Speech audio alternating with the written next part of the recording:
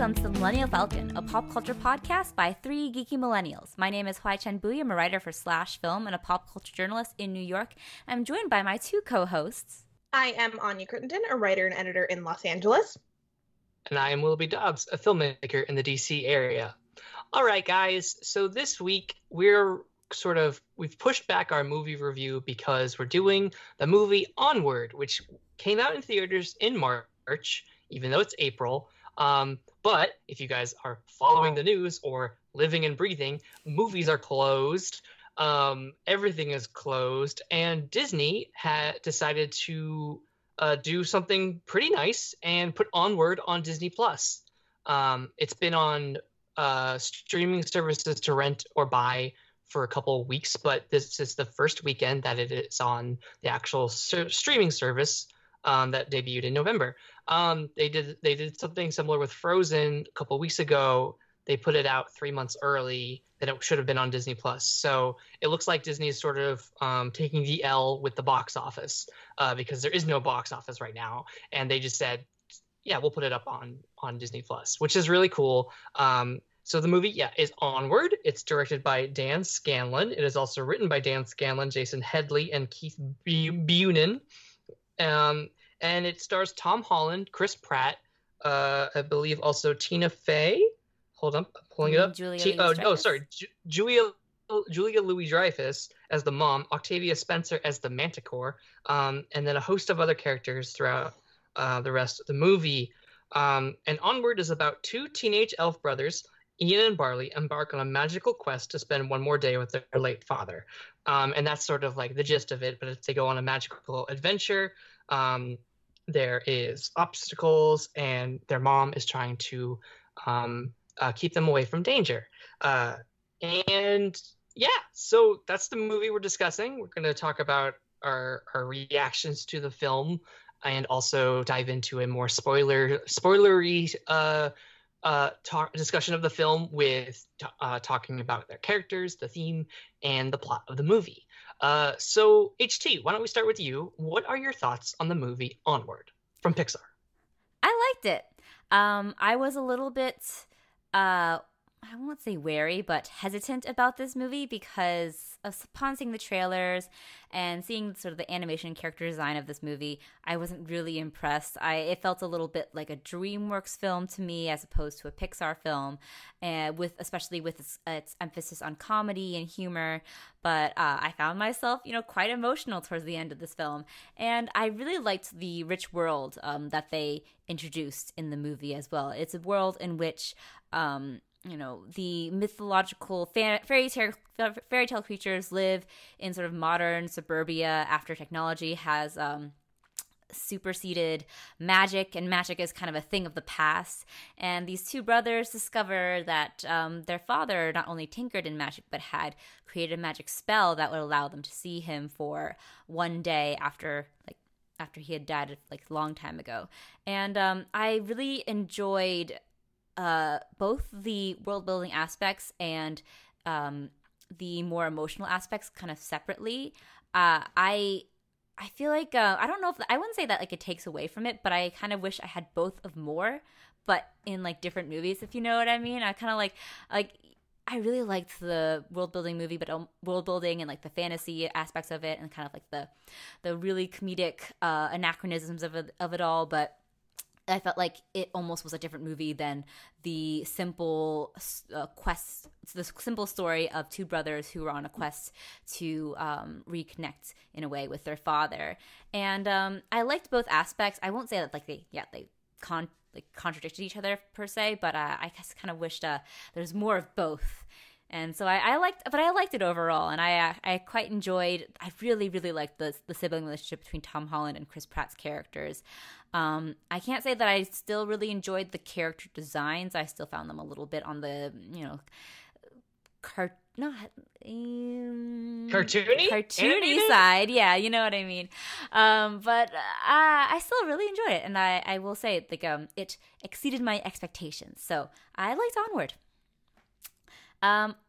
Anya, what about you? What were your thoughts on Onward? So I was actually the opposite of HT. I've been really looking forward to this film. And even when the mixed reviews started coming out, I steeled myself to have hope and think that I would like it more than some of the critics. And I did. So I've been really excited for this movie for years now because I was at D23 when Dan Scanlon first announced this film. And he, at that very first panel, the very first time it was ever like mentioned in public, Dan Scanlon was there and he told the story of him and his brother and how their father died when he was very young and how growing up he only had this tape recorder that had his dad's voice on it. So that part of the film is true and based on Dan's own real life. And hearing him talk about it and hearing him talk about his relationship with his brother and how he's, grappled with not having a father all his life, it was very touching and made me so excited for the film. And then the fact that it was going to be a fantasy film, my favorite genre, made me so much more excited. And so I've been really excited for this film. And while I don't think it's in the upper tiers of an Inside Out or a Coco or a Toy Story 3, I think it's very much the upper end of the middle tier if we were to put Pixar in 3 tiers, for me at least. Pixar has 25 movies now, so they're all, I don't want to say they all can't be winners, but yeah, I think Onward is firmly in the middle tier, but I think I would put it at the top of the middle tier, just because it hit so many right things for me. I agree with HT about the animation and the design and sort of the 2 sort of movies that were happening, but I'm willing to forgive those a little more, I think, because I just found myself so charmed by the movie. I loved seeing the magic and elves and manticores and all these different creatures, because again, fantasy is my favorite genre. If you put magic and wizards and elves in something, I'm a sucker for it. And I felt the same way about this, especially with the character of Barley, who loves it so much, and I found that very infectious, which we'll talk about because Barley really surprised me. But yeah, I really loved it. I know. Oh, God. Well, it's because he's basically playing Andy Dwyer in this film, and that's why I love him so much. We're going to get into the Chris Pratt of it all. We will get into it. Hold on. We'll get into it, yeah. But I really loved this film. I thought the storyline between the brothers and the relationship with their dad was told very beautifully. We'll also talk about this, but the use of touch in this film, especially with the feet and the tapping, that made me choke up so much. Just that little detail. Oh, that was a lot. And I know some people are going to feel much more connected to this film than I do because I'm an only child. I fortunately have both my parents, although I am very close to my dad. I'm a daddy's girl, so I recognize that in this film. But I still found myself really touched by the story. Yeah. So I really loved Onward. All right, Willoughby, what were your thoughts on Onward? I loved this movie. This movie was working on all cylinders for me, and I was picking up exactly what they were putting down, and I was 100% on the same exact wavelength with this movie. Since the trailers, I've been sort of Anya, really excited for this movie. And I really love the idea of fantasy, but modern day and magic and all the stuff that they were selling in this movie. I was buying it all. I was just give me it all. And yeah, the brothers relationship. I have an older sister. I don't have any brothers. But the sibling relationship was very relatable in a way, and having I really like the whole story with Dan Scanlon talking about how this meant, what this was based on a true story in a way. And I think that this movie, it just worked for me. I loved the I don't really take issue with the character design. I really enjoyed it. I thought it was fun and stylized in a fun way. It didn't seem overbearing. Pixar is getting really good with lighting in animated movies, and I think that they did a really good job with that. And yeah, I just think the animation was really quality. It reminded me in some ways, in some areas of Breath of the Wild from Legend of Zelda. In other ways, it looked like Arizona as well. It was really sort of a weird. I love the clash of of modern day and also fantasy. That's sort of the thing. Like, I can eat that all up, even though I will stay away from Netflix's Bright with a 10-foot pole because fuck that movie. Yeah, but like otherwise, like when I found out this movie was being made, I was like, oh cool, I can have like a fun modern fantasy movie to latch onto instead of like having to be like, oh, probably if it was any other writer I would enjoy Bright or whatever, but I can't because what's his face is terrible. Max Lantis. So yeah, no, so I was really excited for this movie, and I watched it on Friday, and I just sort of like I cried when I was supposed to cry. I was emotional when I was supposed to be, and I laughed when I think I was supposed to laugh. I think it worked for me so well, and I'm so glad it's on Disney Plus and that I can rewatch it as many times as I want to, because I feel like it, like afterwards I like turned to my girlfriend, I was like, I think this is my new favorite movie, at least of 2020. Like, I really liked it. I really enjoyed it. And like I could see myself as Tom Holland, but also as Chris Pratt, like the two character types. So I think they did a really good job of like characterizing these people. And I loved Julia Louis-Dreyfus as the mom and the Manticore.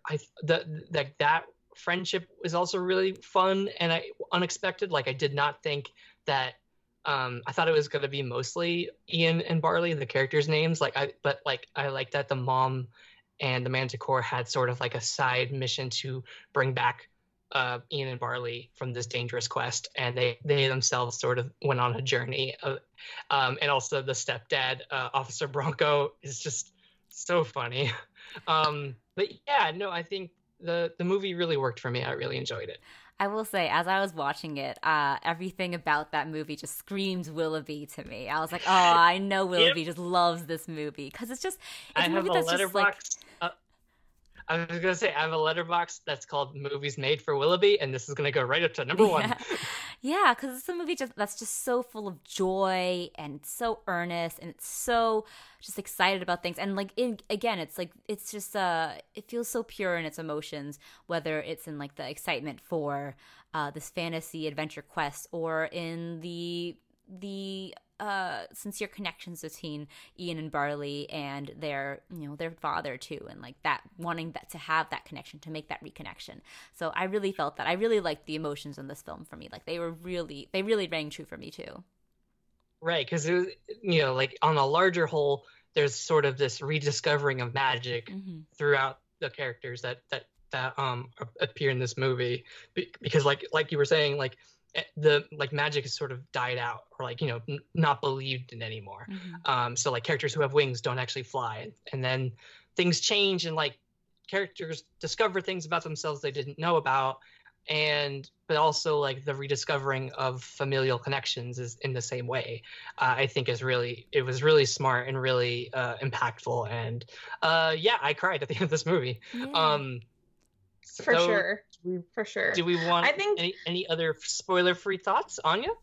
No, I was going to say, I think we should move into our spoilery section, because we're starting to touch on the story, and I just really want to talk about that. So, as per usual, our reviews are split up between story, theme, and character, and there will be spoilers.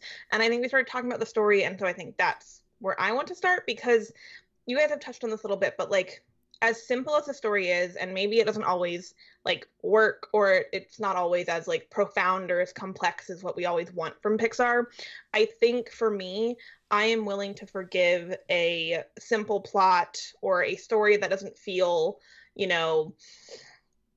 really profound or like one for the ages, only because the story element of the brothers and their relationship with their father, and how that has affected them throughout their lives, that for me rang so pure. Mostly because right, this is Dan Scanlon's real life. And that's why, but for me, it really worked. Like, you felt Dan Scanlon's heart on this entire film. And for me, I will take a, sort of paint by numbers fantasy plot, like, any day if I get an emotional core like this, because for me, it was so powerful. And I think that something like that is played with the movie, because you have Ian who says, "Oh, we should just take the expressway to the mountains," and you have Barley who's going, "Oh, we have to take this path of peril and like go on the actual adventure that he wants to go on." Whereas, and so like they're basically talking about like the two different ways this story can go. It can either go the straight and narrow like expressway, or you can go on an emotional depth, and this movie sort of does a little bit of both. I will agree with Anya, where I think that just because the plot is sort of, I wouldn't say predictable, but it was very like you understood the rules of the plot and where it was probably going to go. It's a quest. It's about brothers. They're rediscovering things. They're trying to find a magic stone. There's a MacGuffin. Like a lot of this is things that we've seen before, but the emotions that the script have, the characters have, like I think everything played into the plot to sort of make the movie greater than the sum of its parts. Yeah, I will say I think that this movie's strength and its power is in the simplicity of its plot and just like the central story of the brothers and their journey with each other, and in realizing each other's importance to each other's lives, in addition to like them trying to reconnect with their dad. Like I was so taken by that really personal journey, and it felt to me like, even though I didn't know about Dan Scanlon's own personal story in this, it felt to me like this was definitely the work of someone who was working through their own personal journey, and I was really affected and moved by that. But I will say that like I feel like that part was more powerful than like the sort of more tertiary fantasy elements. Like I didn't really need the whole story element of this fantasy world sort of reconnecting with its magic of yore, because I felt like that was almost tacked on in the end, where they're like, oh yeah, the sprites, will suddenly learn how to fly because like they're also reconnecting with their past. And I was like, okay, like that's fine, and I think that's like nice that like they all have a happy ending and stuff, but it felt to me like almost secondary to the story of the brothers. Oh yeah, I wouldn't say that's the important part of the movie, but it's sort of like it's almost like a side effect of their journey. Is that because Barley because Barley and eventually Ian believe in magic so hard, and realize that Ian does have magic within him, that sort of like belief sort of spreads to other people throughout the movie. And I really, it's obviously not the main plot of the movie or the main theme, but it's sort of like a fun secondary thing to sort of see as the movie ventures. Yeah, I don't know. Maybe with my it's just like my own personal thing where I'm like, I don't need this to change the world. I just need it to change their world. Like I like that it has ripples for the rest of the world and stuff like that. But I feel like it's in making the movie and making their plot like this big world altering thing just feels like a little it's like I don't really need it, and like I'm like it's fine that it happens, but I like that, like I just really like the central story. I feel like it doesn't need to be the main thing that changes the world. I feel like it just can be like just like a small adventure that happens within like the greater realm of the greater scheme of this world, and doesn't need to change anything except for what happens between these two brothers and their family. But like that's like a very very very minor complaint. Like I don't even dislike the part about like them changing the rest of the world. It's just, for me, I was just like, I don't really need that, but I'm glad that it worked for other people. Right. Like I think that that doesn't take away from like the central journey that the brothers go on, and I definitely think that it's more of like, it's a part of the movie, but it's not the part of the movie. It's not the number one thing that the movie was trying to convey. I think it was definitely trying to convey the brothers' relationship and communicating that they are rediscovering themselves, and sort of the magic coming back to the world is sort of just is definitely secondary. So Wilby, do you have anything else you want to say about the plot and the story of this movie before we move on to do you want to go characters next? Yeah, let's go characters next. I want to talk about plot just for one more second. Okay. I liked that it went back to the high school. I liked that it was sort of like the journey itself, like it became a roundabout way of going back to high school, but like it's sort of like I like that was sort of like the point was like the journey is the destination or whatever. Like I like that was sort of manifested physically and on screen, where like it was never really about going to the mountains and all that. It was about discovering Barley and Ian's, like, they were rediscovering a relationship that they had once previously had as small kids. Mm-hmm. Yeah, I really like that. Let's talk about Ian Barley. Let's talk about the characters. I know Anya has a few things to say about. I want to talk about Barley so much. I want to talk about Barley. Anya, okay. Let's talk about Barley. Hold on. So before we get into the Chris Pratt of it all, for some reason, I had it in my head that Barley was going to be a good guy, but was going to be a bit more like tough and maybe a little bit meaner than he was. Like, I just figured the older brother, like, I figured part of this journey would be the brothers, like, having to get along. And while the journey brought them closer together and stuff, and, like, they did have their disagreements, I was not expecting that Barley was going to be such a good guy from the get-go, and that he was going to be so encouraging of Ian and, like, the most wonderful older brother ever. I thought some of the conflict was going to come from them having differing personalities, which they do, but not in a negative way. Yeah. Right. That I expected. It's not like Barley is an asshole. He's not. Right. And I don't know why I thought that, but I just did. Maybe it's the way he, like, dressed and, like, his character design in the trailers. Like a bro, and he's like a punk. Yeah. He kind of looks like any Dan Fogel character from 2008. Yeah, basically. But, like, Barley is wonderful, and he's basically like a D&D player, and he really loves the history of their town and their world and magic. And I mean, I find it relatable because, again, I love fantasy. I love, like, myth and, you know, mysticism and history. So, like, I was also like, wow, relatable. But he's such a good guy. And, like, when he can't do the spell at the beginning of the film, but Ian can, he's not upset that he can't do it. He's so excited that his little brother has magic, and that's all he cares about. Like, he's not, like, you would think someone like him who's so into magic and, like, their history would be jealous, but he's not. He's really excited, and he wants to help Ian. And so I just think Barley is wonderful, and I loved him, and I was not expecting that, and I became very attached to him. And he and his dad doing their little, like, shoe tapping thing made me cry a lot. And yeah, it's again, because Chris Pratt is basically playing Andy Dwyer in this film, I can, you know, turn off my brain for a little bit and pretend it's not Chris Pratt playing him, because current Chris Pratt, real life Chris Pratt, is not someone I am very fond of.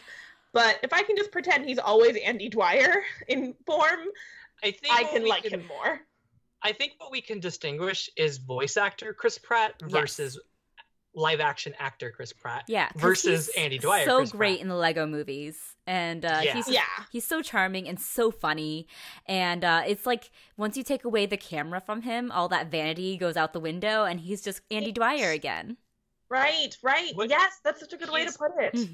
He's best at playing, and this is not a knock on any characters that he plays, but it is sort of a knock on, like, his, like, Jurassic World characters, but, like, he's really good at playing a low status character in which he's not full of himself. Like an underdog. You have a character like, he's so good at playing someone who is the unexpected, like, heart of the film. Like, you have Emmett from the Lego movie, who is, you know, he's sort of a, you know, like, the whole point of the Lego movie is that he's sort of like an everyman, and he can be anyone, and it turns out he can be the best of everybody. And you have Andy Dwyer, who about that one Lego movie, or let's not talk about Lego movie, because do you have opinions about Lego movie that we weren't aware of? Yeah. Emmett sucks, and Lego movie just reiterates that terrible trope about how, like, a woman who's more qualified doesn't actually get to be the hero, and I'm tired of it, and that's why I also hate Kung Fu Panda. I mean, I will say that Lego Movie 2 sort of addresses that. The best part of Lego Movie is Will Ferrell, and that's that on that. Yeah. But otherwise, And so, but then you have Andy Dwyer, who is sort of like a low status character, like people don't really believe that he could be better than he is. In the beginning, he's sort of he's lazy and sort of bumbling, and then, like, the progression of his character very much is a positive one. It goes, and people, you know, love him, and he's great, and he has April, and they're very good together. And so with Barley, you sort of have a very similar character where he's sort of misunderstood because he has a very his personality can be described as a lot, and he's very much like aggressive about his beliefs in magic and history, and that sort of turns him into like a bit of like a weird hippie, because he chains himself to historical places to make sure they're not down. They're not oh my down. God, that element of Barley was so emotional. I was like, look at him being like an activist and like a protester. Right. Oh, no wonder you love him so much, Anya. He's like made for you. He's like political and but so you have Barley, and who is so fervent and 100% in his beliefs, and that comes in conflict with other people and society at large. And you have Officer Bronco, who's like, Barley, what have you gotten yourself up to? And Barley's just like trying to do his best. And then you have Ian, who is so drastically different, and both in like shape and also personality. And obviously with cartoons, it's sort of like he's like a stick, and then Barley's sort of bigger. And you sort of see that Tom Holland's character is very timid and not sure of himself, and part of his character is to become more like that, because he sees that in recordings of his dad, and also he meets another character who talks about his dad, and so he starts on this journey of being more like his father, and that journey also ends up being more like Barley. Like he sort of like rediscovers things with Barley that he thought he would get with his dad for this one last day, and like that sort of relationship really manifested really well. And yeah, Barley is great. Yeah, Anya, do you have more to say about Barley? No, I just really love him, and he's really sweet, and I'm so glad. And I'm sure it's also based on Dan Scanlon's older brother, and like clearly they have a good relationship, and so like that also makes me really happy. And I think is why Barley and Ian are drawn the way they are. And I say drawn as in like not the physical animation, but like how they're drawn as characters. Created as characters. yes, and how they're written. But yeah, Barley's good, and I love him. Barley reminds me of the brother from Sing Street, but much less cynical. Mm-hmm. Just like a supportive dude. Yeah. Jack Rayner's character. I thought you said Sing, like that other animated movie. But yeah, Sing Street, he is totally Jack Rayner's character. Yeah. And I just love supportive bros being bros. And I really like the aspect of Ian realizing that his brother was the one who raised him all along. I absolutely love that moment where he just kind of flashes through his life and goes through all of those moments that he deemed essential father-son bonding moments, and realized that he had them all with his brother. And it's such a beautiful moment that, again, reflects a new point of emotional maturity, I think, from Pixar, where we're seeing animators and like the directors and storytellers dealing with much more complex emotional catharses than we've seen in like past films. And I really, really liked that moment. It moved me to tears. I'm getting a little bit teary right now. It's such a beautiful moment. It's so good. And then like them working together to stop the high school rock dragon, and as well as like the mom and the Manticore helping out doing the same thing. And I just love that this movie is sort of not about like getting all that you want. Like it's sort of it's about getting what you already have or what you need. So like Tom Holland's character doesn't actually get to physically spend a time with his dad, but in realizing that, he is realizing Barley was like sort of like his dad growing up, or a father figure, or all the things that he thinks a father figure should be to him. And you see like a beautiful moment in the distance between Barley and his father through the eyes of Ian, and it's sort of just like, man, it's just so well done, and you're like choked up, because like even though Ian's not actually physically present with his father, like that emotional connection is still there. And I think that the movie did a wonderful job delivering that. Mm-hmm. I agree completely. I think we just touched on all the themes of this movie too. I mean, the themes are tied with the characters so strongly that I think you can't not talk about the themes when you talk about these characters, because like we just said earlier, the plot is so simple that like the movie really much really does rely on the themes and the characters a lot more. So how did the world building and the world work for you guys? Like, did you, I know that you loved it, Willoughby, but Oh, I loved it. There were 2 moons. Oh, were there? I totally didn't notice. Okay, There so were like, 2 yeah. moons. HT, did you not see the 2 moons? I'm sorry. You know you're in a fantasy world because there's 2 moons. So it definitely worked for you then, Willoughby. Oh no, I hated the movie. Just kidding. I loved it. Yeah, sorry. No, I think the world building is really cool. I like that it was sort of like, you know, everything sort of still had that medieval typeface on all the signs and everything, but then it was like Burger King. It was like Burger Shire, and I was like, that's really fun. That's really cute. There were a lot of like cute elements to the world building that was, you know, that sort of like blink and you miss it jokes that like upon rewatch you'll dive into it. Like they have these gorgeous like wide shots of like the highway with billboards and like street signs and like restaurants and a bunch of things that you can sort of like pick apart and see like, you know, how they sort of like took our real world and turned it into like real world fantasy, where it's like what would Windows look like as a medieval computer company? Like it's sort of like this really interesting way to like change things up. I really enjoyed it, and yeah, like all the scenery, everything was so beautifully done. I just liked that it was also like it was kind of like Melissa, my girlfriend, was like, yeah, that looks like Arizona. It looks kind of like a cross between suburbia and a Ren Fair. Yeah. Yes. That's my shit.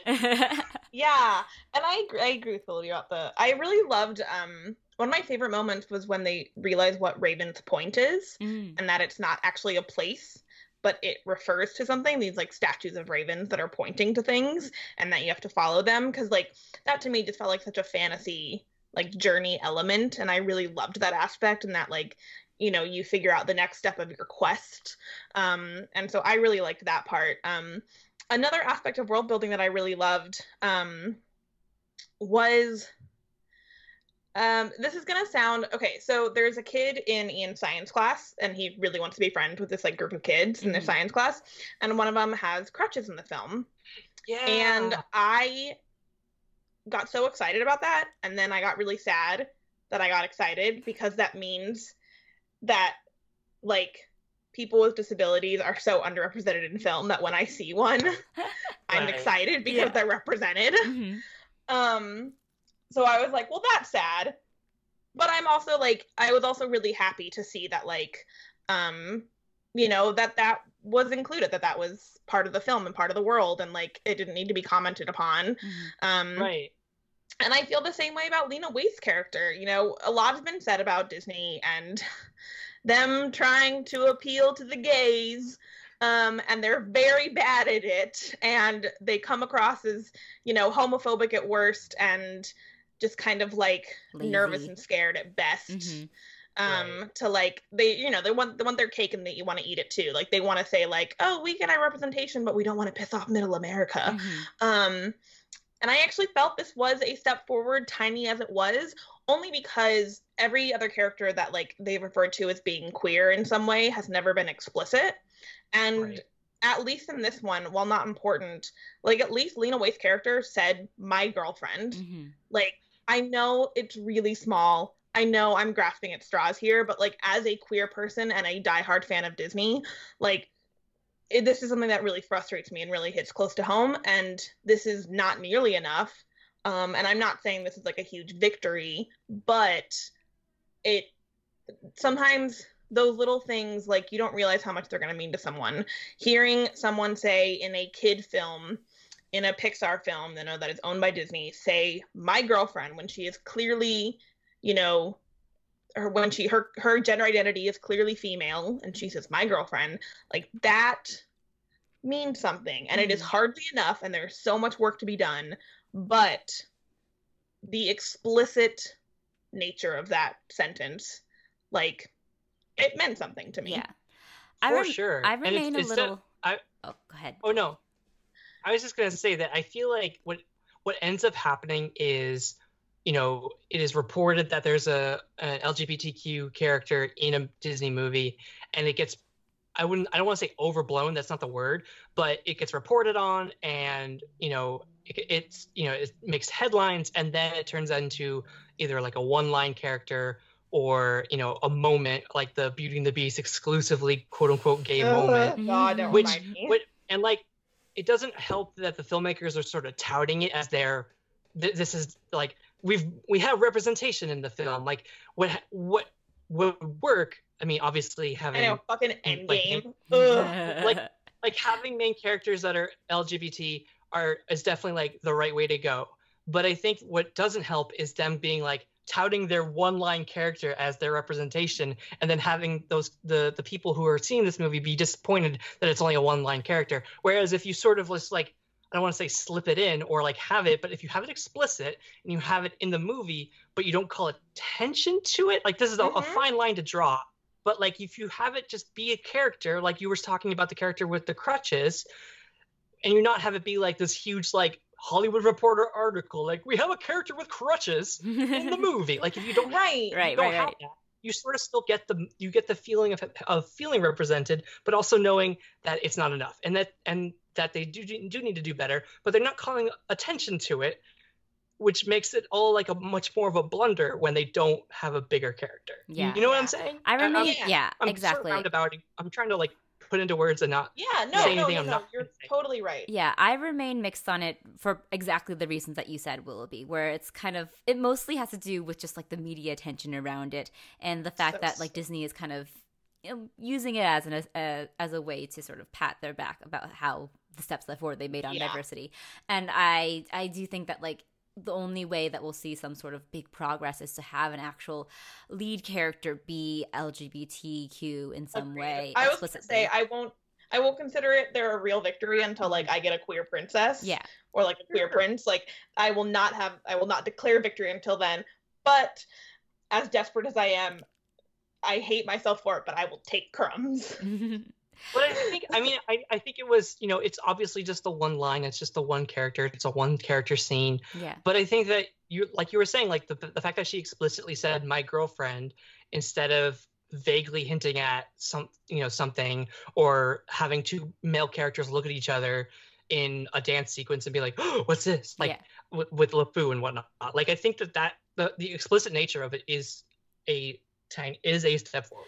Yeah. I will say that like, if it's something like a line of dialogue or a scene that can't be easily cut out of a movie and you won't notice anything for like, you know, the Chinese box office or Chinese market, then that's when I will consider it, you know, something that is a little bit of progress. And it is a line that is said in an essential piece of dialogue in which she talks about like the cop's like relationship with his would-be stepson. So it is kind of like important to the scene, but I do like, you know, I kind of look at it with a grain of salt. So we'll see. But I am a little bit on the more mixed side of it, but I am happy that it was something that like really spoke to you, Anya.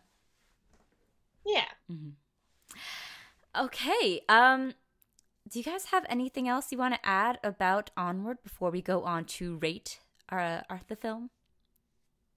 I think Tom Holland's great. We didn't really talk about him too much, but I think that he does a really good job of, you know, voicing a teenager. I think he's going to be a teenager actor until he's like 40. He's got that sort of Michael J. Fox situation going on. But I think that he does a really good job of sort of, you know, leading this. He's the lead of the movie, and I think that it should not go again. It should not go without saying that he did a really good job. And also, I want to highlight a specific scene from the movie that was definitely talked about in the reviews as calling this movie like there's Indiana Jones scene or something like that. There's a scene where they have like a leap of faith. He has to cross the bridge, and obviously it is the exact same scene sort of happens in Indiana Jones and the Last Crusade, which is also about rediscovering a relationship with your father. And like that's great and all, but like I think the scene also works on its own because it's also different than that Last Crusade scene, because you do have Barley there holding the rope, making sure that Ian can make it across. And then when Ian is so confident in himself that he can make it across, the rope ends up dislodging and he's no longer attached to it. And Barley doesn't say anything.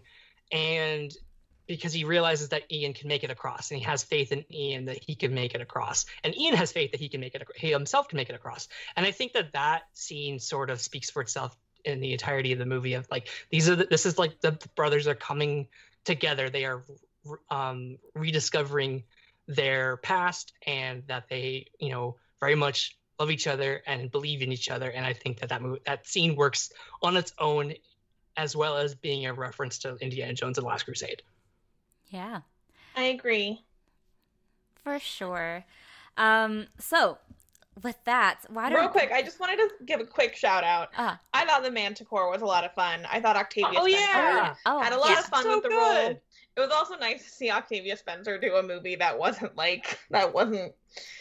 some movie about like the relationship between black and white people and making white people feel better about each other. I'm like, Octavia, what are you producing these days? Like, have you not seen Ma? Oh, I've seen Ma. Oh, I have. Don't make me drink alone. Don't make me drink alone. Don't make me drink alone.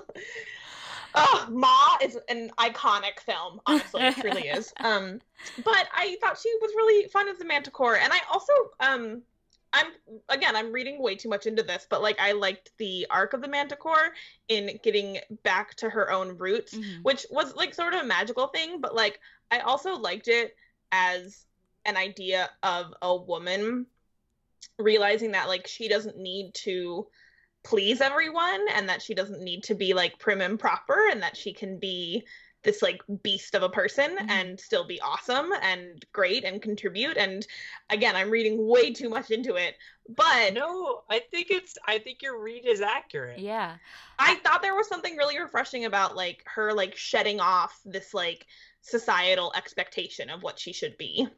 Yeah, I really like the Manticore too, and I loved Octavia Spencer's performance. It was just so full of zeal and bombast, and I also just like that you see kind of her past and how she was this great warrior, and it's basically implied that she's like thousands of years old, because by then magic had been deemed almost like a myth by then, and she obviously was operating during the time when magic was still very common. So it's just like, it was just really interesting to me that her character has so much potential for telling like this whole backstory, but the movie doesn't do that, and you don't need to. And I just like the idea of like having all that imagination open to the imagination. So I like the Manticore for that as well. It's like, wow, she's had so much history. She's like basically immortal. That's so cool.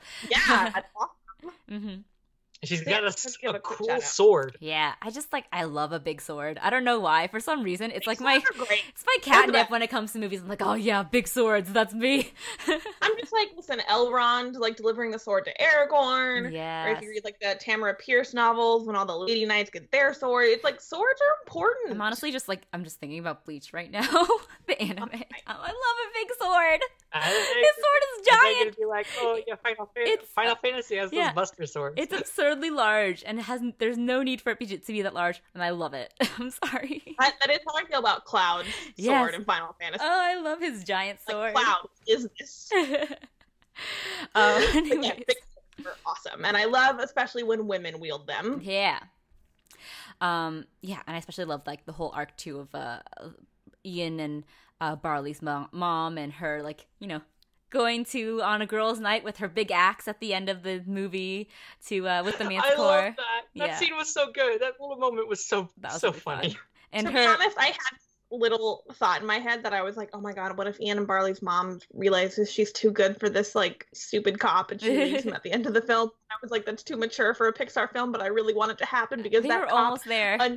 That cop annoyed the hell out of me, and I was like, she is too good for you, sir, and you are annoying, and I don't like you. Yeah. And then she stayed with him, and I was like, fine, I guess it's a Pixar family film. I guess we can't get into those, but I wanted her to leave him. I didn't like how the cop's arc was just basically like, oh, he was the no-nonsense cop who stuck with a stickler by the rules, and suddenly at the end of the film, he's letting his hair loose and galloping around. I'm like, that arc was nonsensical. Like, that was also a big leap.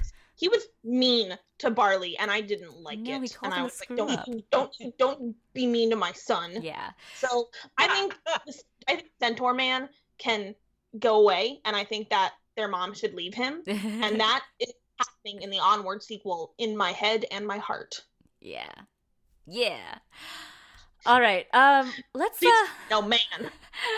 let's give a rating to Onward from each of you guys. So, Willoughby, what do you give Onward out of 5 stars? 5. 5 stars out of 5. Okay, Anya.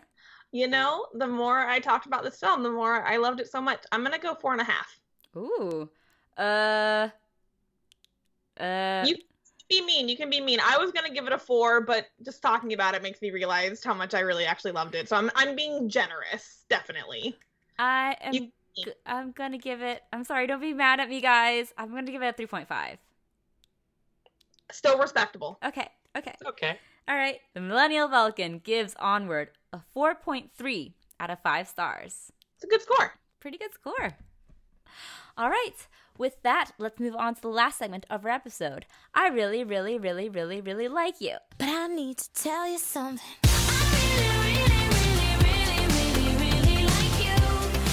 Willoughby, why don't you start us off this week? What do you really like this week? So we've talked about Bon Appetit test kitchen videos before, but I want to point out, I want to go back to it. This week they released their first like test kitchen at home video, in which a bunch of them were on Zoom calls and talking about how, like, even though they're quarantined and they're at home, and they're not actually in the test kitchen, that they're still going to make videos and content for people to enjoy during the quarantine. And since then they've released like a video in which all the different chefs create their favorite version of a coffee drink, and they like go through how they make it and like how they love it.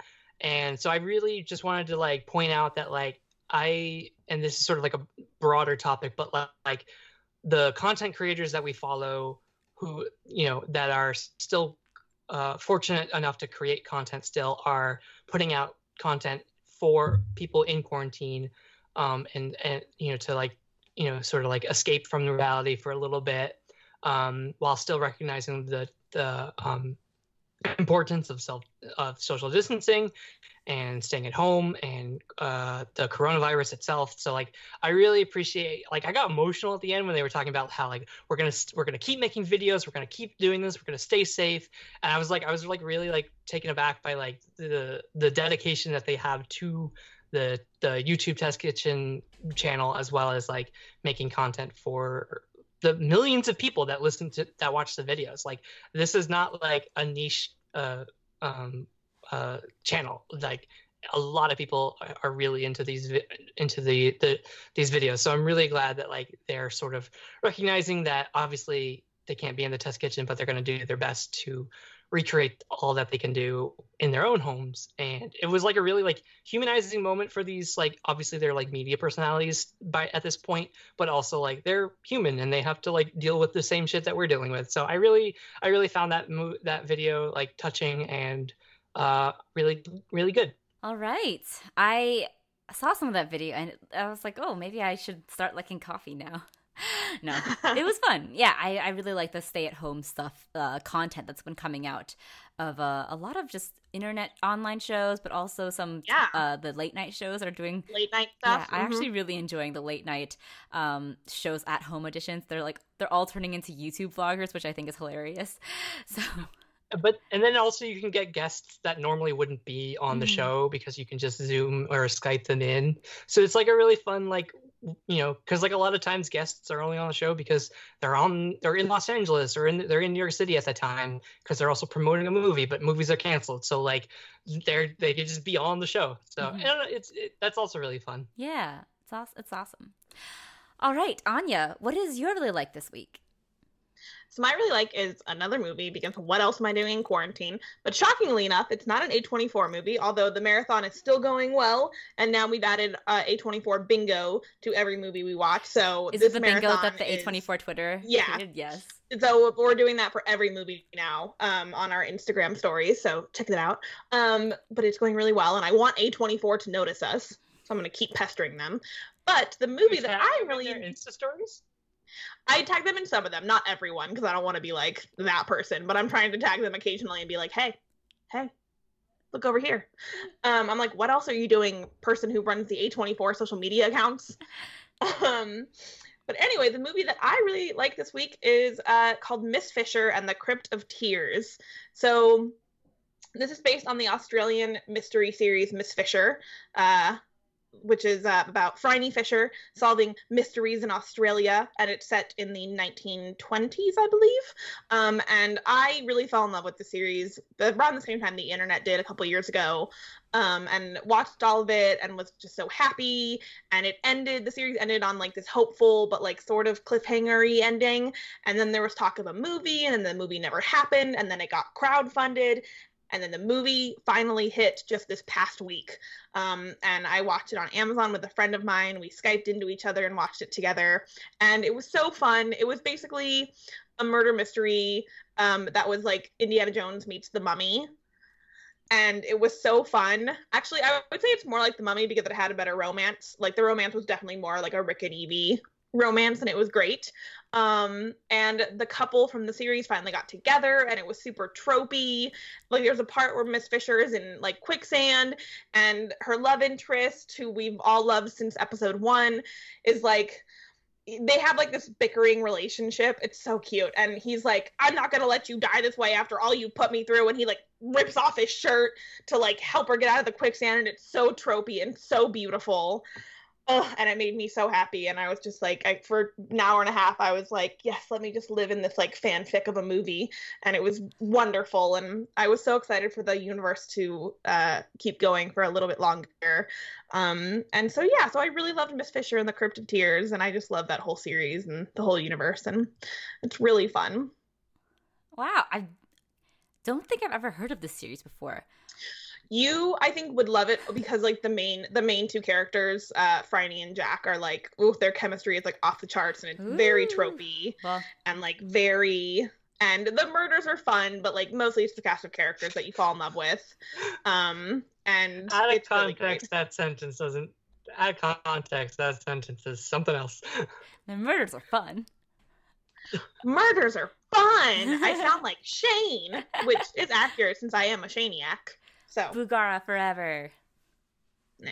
But yes, so that's what I'm really liking. What about you, HT? All right. Well, this weekend I've also been watching a lot of movies lately, and I watched a movie that I had been meaning to get to for a long time, and I finally saw, and that is Moonstruck. The Cher, Nicolas Cage, good. Very, very Italian romance. And, the moon hit my eye like a big pizza pie. And, that was amore. It was just struck right through the heart like lightning. It's great. It's so Italian. Nicolas Cage is so hot. Like, maybe I really like this week isn't Moonstruck. It's how hot Nicolas Cage is in Moonstruck. Like, oh my God. Ooh, girl, did I tell you that I had like a Nicolas Cage phase in high school? You did not tell me. For, like, about a month, I became obsessed with him, and like Moonstruck was definitely part of that, but like I got all these DVDs of movies that he was in, like Face Off and like City of Angels and stuff, and of course. Moonstruck, and I was just like, yeah, Nicolas Cage. And I was like, what is wrong with me? But like for like a month, I was like, I love Nicolas Cage. He's so great in Moonstruck. Everything he does is with so much emphasis. He's like this big, brooding, brutish character, and yet he listens to opera. And he's has like this weird, straightforward charm to him, where he's like, "You look beautiful. I love your hair." And I'm like, "Oh my God, I love him!" And he just speaks like it's. Rebecca, my roommate, and I were talking about this. It's such a heightened movie. It's almost Shakespearean in the way that everything just comes together and all the characters move around each other and how they all speak either in riddles or in poems. And I loved it. Well, that sounds awful. It's great. It's great. I need people to speak what they're meaning to say. No, but they do. Only Nicolas Cage does, though. Oh no, he talks a lot about how he's a wolf and stuff. They have like this whole wolf thing. You're like, okay, I get it. It's so fun. It's just like 80% aggressive Italian gesturing, and 20% Nicolas Cage being hot. I mean, actually, maybe like more like 120% Nicolas Cage being hot. Yeah. Anyways, it's great. Correct. Cher is also fantastic in it. Yeah, Nicolas Cage in Moonstruck is like Oh, he's so dreamy. He's so hot. He's like, his sex appeal is like off the charts. It's insane. I never really understood the whole Adam Driver thing. And after watching Moonstruck, like I think Adam Driver is a really talented actor. I like him as an actor, but I'm not like super horny for him like everyone else is. But after watching Nicolas Cage in Moonstruck, I'm like, oh, I get it. He has that same energy as Adam Driver does. Yes. Driver. Ooh. He has some A24 movies, so it's going to be on my marathon, and I'm very excited because I love me to watch some little baby Adam. Yeah. Anyways, Moonstruck, especially Nicolas Cage in Moonstruck, great movie. Perfect movie, really. I love it. All right. Well, on that happy note, that is the end of our episode. If you guys have any thoughts on Onward or anything else you're watching while in quarantine, whether it's Bon Appetit home videos or movies like Miss Fisher or older movies like Moonstruck, or if you just want to come talk to HT about Nicolas Cage, please come do that. And where can they come chat with us, Willoughby? You can find us on Facebook if you search for us there. We're also on Twitter at Falcon Podcast. Our blog is millennialfalconpodcast.wordpress.com, and you can rate, review, and subscribe to us on iTunes, Google Play, and SoundCloud. And where can they find you guys on the internet? You can find me at HTranBui on Twitter. You can find me at Anya Crittenton on Twitter. And you can find me at Willoughby Dobbs on Twitter. All right. Thanks for joining us, guys. Bye.